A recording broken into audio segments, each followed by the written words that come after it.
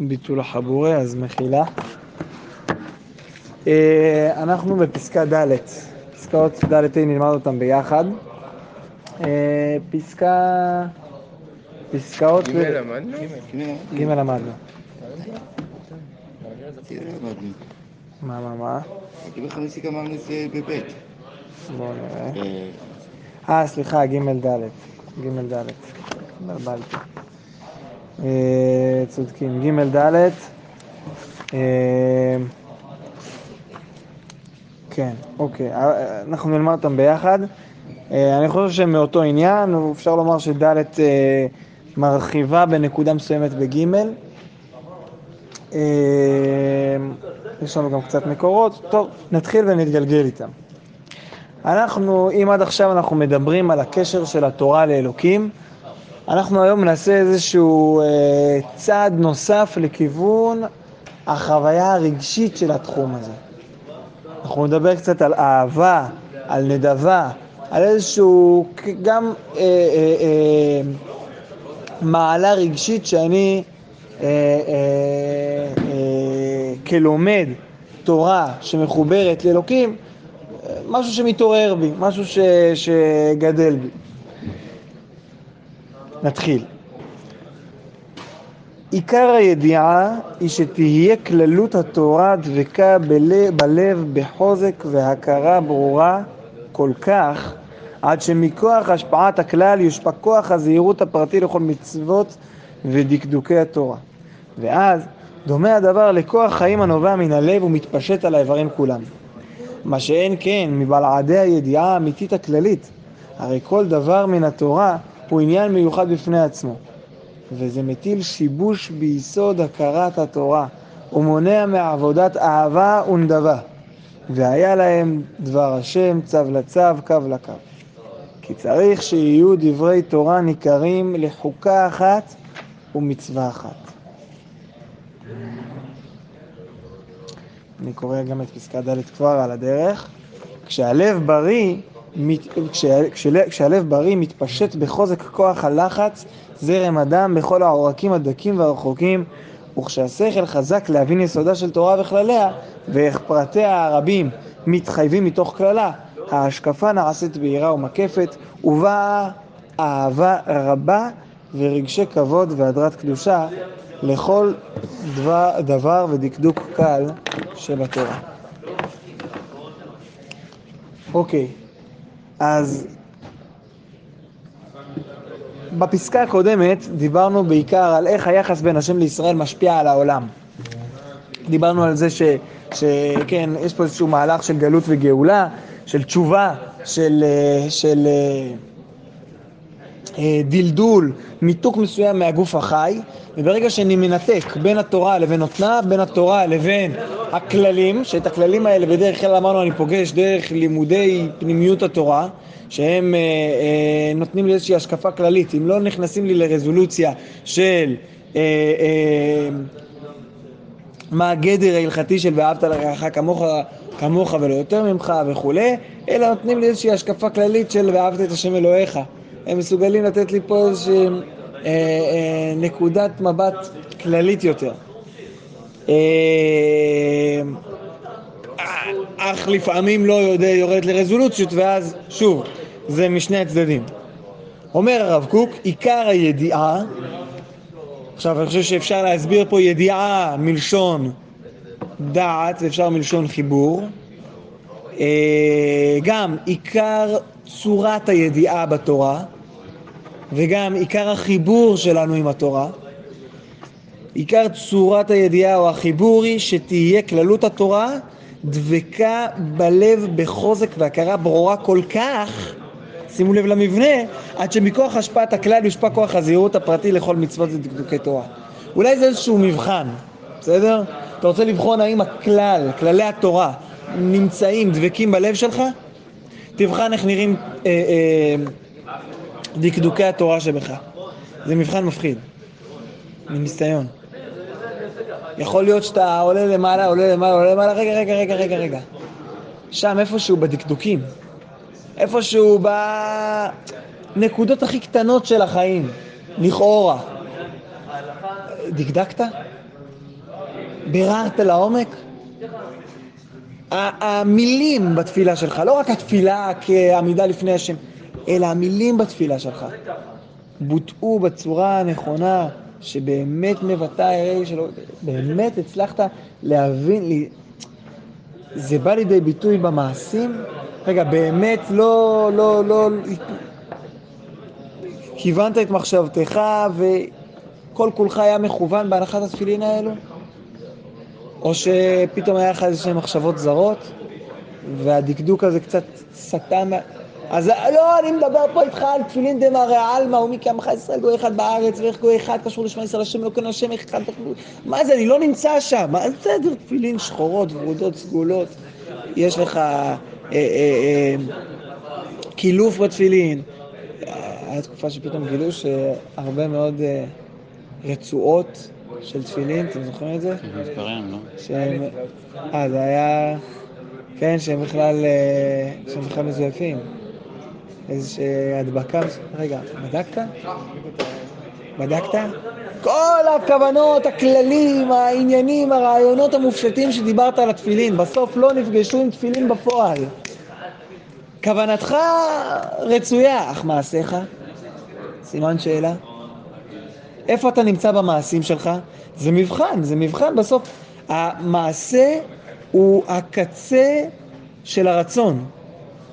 לא יכול להיות, ופה אפשר לשים את כל הקלפים על האמירה הזו, לא יכול להיות רצון עמוק אם הוא לא נפגש בסוף כמעשה. יכול להיות רצון ברמה מסוימת, אבל רצון אמיתי ועמוק שלא נפגש בסוף בקצה במעשה, הרצון פגום. לא יכול להיות אדם בעל רצונות גדולים שאתה תגיד לי שהוא יותר גבוה מאדם שמחבר את הרצון הזה למעשה. לא יכול להיות. יש מעשה אבל מנותק מרצון. נכון? לא אמרתי שזה טוב יותר. אני פעם סברתי, אולי גם הזכרתי זה פעם, שכל המהלך של ספר כוזרי, מהצעד הראשון ועד ממש אחרית דבר, בסוף השער החמישי, זה מהלך שמחבר בין הכוונה, בין הרצון לבין המעשה. החל מחלומו של מלך כוזר, דרך כל מיני, כן, איך הפילוסוף מתייחס לרצון, וממילא לעולם המעשי שלו, שם מבוטא נתק מאוד גדול. הרצון בכלל הוא לא רצון אלוקי, וממילא העולם המעשי מנותק מהרצון וכו'. איך המוסלמי ואיך הנוצרי, כל אחד איך הוא מתייחס לסוגיית רצון ומעשה. כשאחד מנקודות המפנה הגדולות זה כשמלך כוזר אומר לו, רגע, אתה מדבר איתי יפה על התפילה, אבל תגיד לי, אתה מתפלל על חזרה לציון ואתה לא חוזר לציון? מה זה? אומר, מצאת מקום חרפתי, ושם הוא אומר, בן אדם שמכוון בתפילה אבל בסוף לא מקיים את זה בפועל, לא מוריד את זה לעולם המעשה, תפילתו כדיבור התוקי וצפצוף הזרזיר. עד כדי כך. כלומר, רצון שהוא לא מחובר למעשה, הרצון הזה שווה כמו דיבור של תוקי. מי שרוצה, בסוף השורה של הקרבנים שלי, יש תוקי מדבר, יכול להבין מה קורה. אני נמצא שם בחוץ רוב היום. יכולים לדבר איתו, הוא יענה לכם. זה מה שהתפילה שלו שווה. זה מפחיד. מה? אני הגעתי במילה תוקי שנדע להשאיר. תכתוב שם, מעל המילה ידיעה תוקי. סתם, לא באמת. טוב, לא, זה היה דוגמה פרטית. אנחנו נחזור לעניין.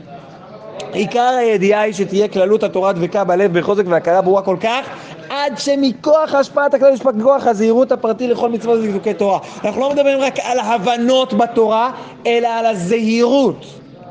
אותה זהירות שמדבר עליה מסילת ישרים, דרך אגב. הזהירות, היכולת, הדקדוק המעשי במצוות.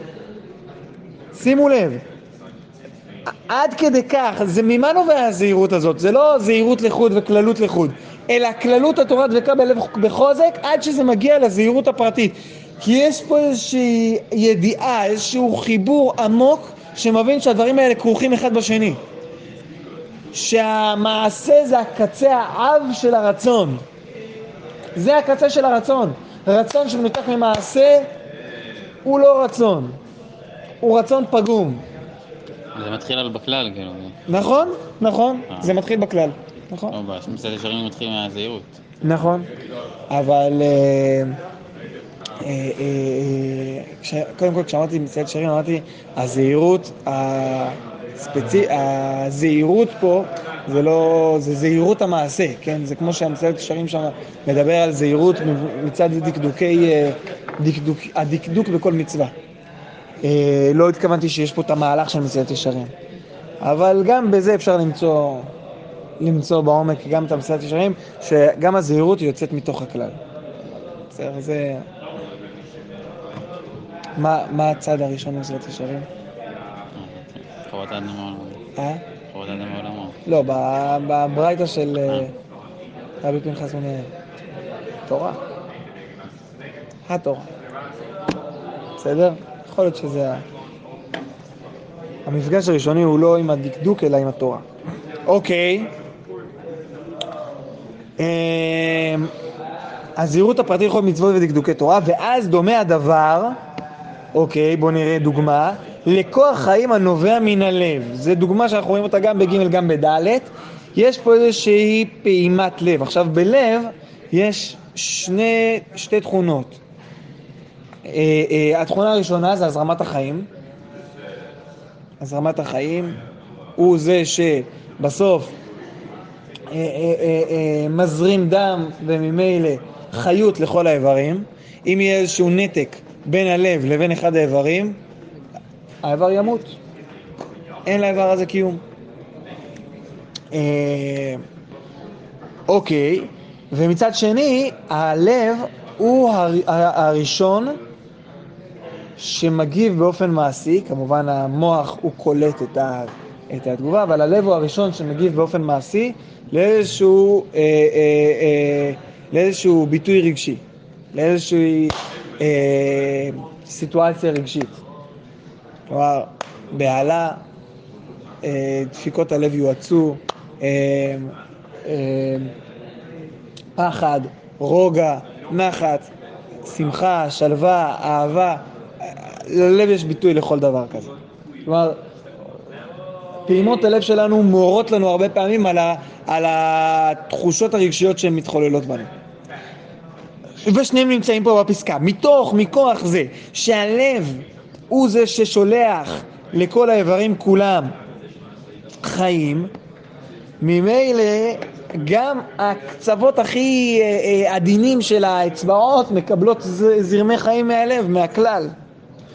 מה שאין כן מבלעדי הידיעה האמיתית הכללית, הרי כל דבר מן התורה הוא עניין מיוחד בפני עצמו, וזה מטיל שיבוש ביסוד הכרת התורה, ומונע מעבודת האהבה ונדבה. אז יש לנו פה שני דברים. דבר ראשון, שיבוש. בן אדם שמנתק, וכמו שישעיהו הנביא כותב, והיה להם דבר השם צו לצו, קו לקו, כלומר כל אחד עומד בפני עצמו, ובן אדם שמנתק בין דבר השם ספציפי, בין מצווה כזו או אחרת ספציפית, לבין הנבואה, לבין תורה שניתנה מן השמיים, ממילא הוא הורג את המצווה הזאת. הוא מחלל אותה. כלומר, יוצר בה חלל של כל תוכן אלוקי. אין בה שום תוכן אלוקי. והרב צבי יהודה מציין פה ליסוד השמיני שהרמב"ם מביא בהקדמה לפרק חלק. הוא לוקח את המצווה ותופס אותה בפני עצמה, בלי קשר למכלול שלם, בלי קשר לנבואה של תורה מן השמיים, בלי קשר לקדוש ברוך הוא בכלל. והוא לוקח את המצוות כיבוד אב ואם הזו, או מצוות צדקה הזו, ותופס אותה בפני עצמה כמנותקת מהמקור האלוקי. ממילא דרך אגב על מצוות פרה אדומה הוא יוותר כליל, כי כשאין לה קישור אלוקי היא לא שווה כלום. אבל הוא מסוגל לתפוס את המצווה הזו באופן פרטי, כמנותקת מהלב. מה קורה לאיבר שניתקנו אותו מהלב? נעמק, כמו שאמרנו. והיסוד השמיני הוא תורה מן השמיים. מה אתם מצפים שהרמב"ם מדבר בתורה מן השמיים?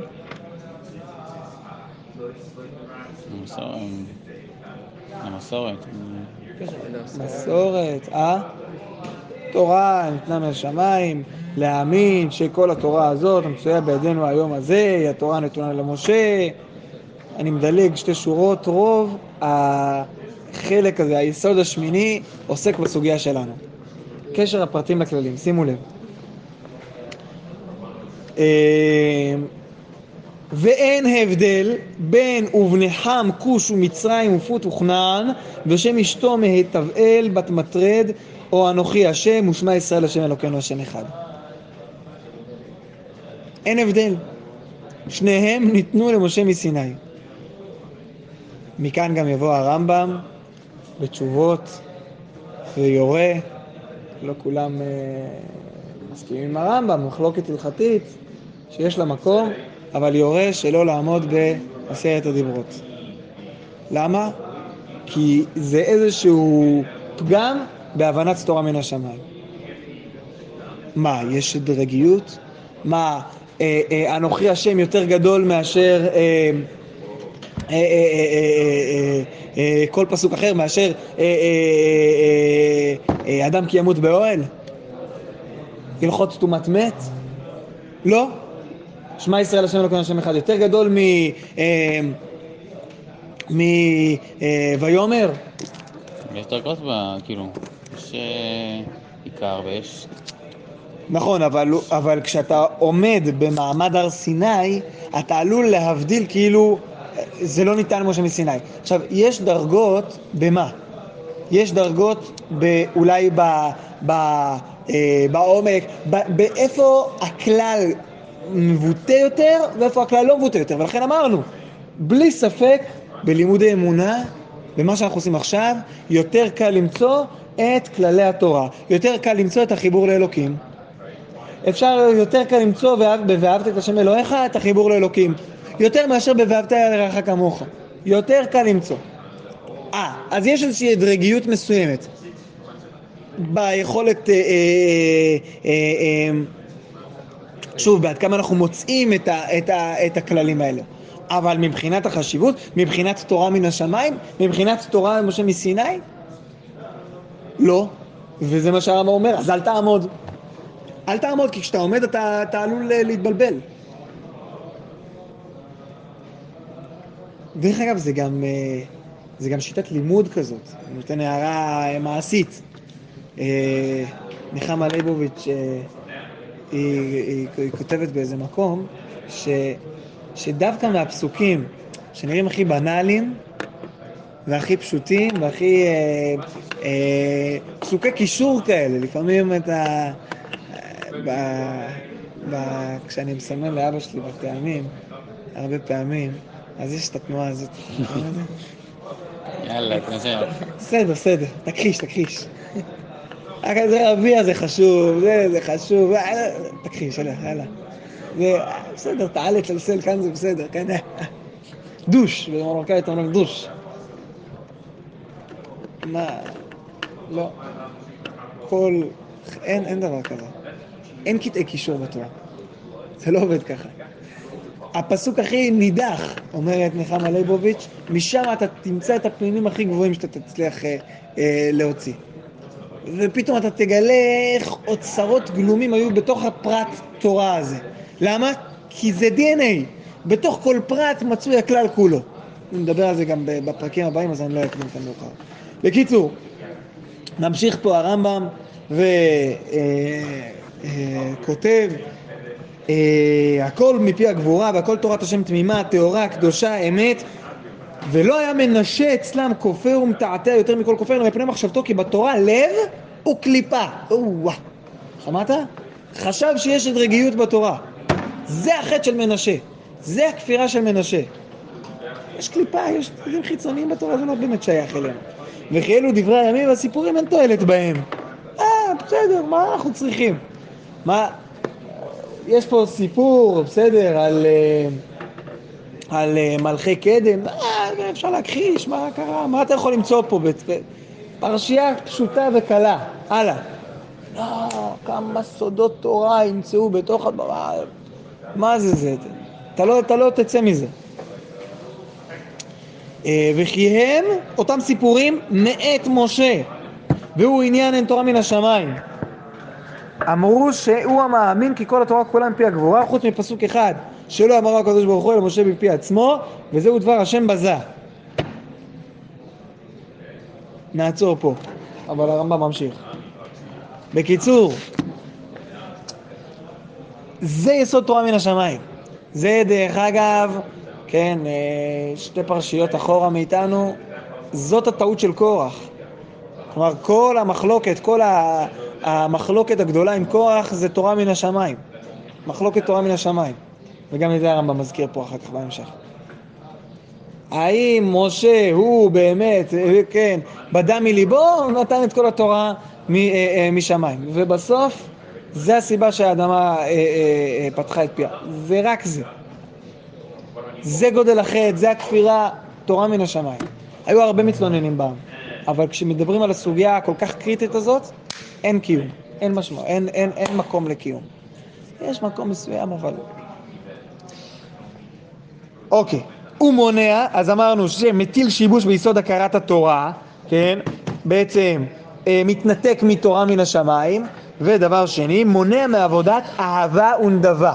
אז לגבי עבודת אהבה, אנחנו נדבר על זה בעיקר בפסקה הבאה, אבל נגיד ככלל, כשאני תופס תפיסה כוללת, אז אני יכול להתחבר רגשית יותר, לאהוב.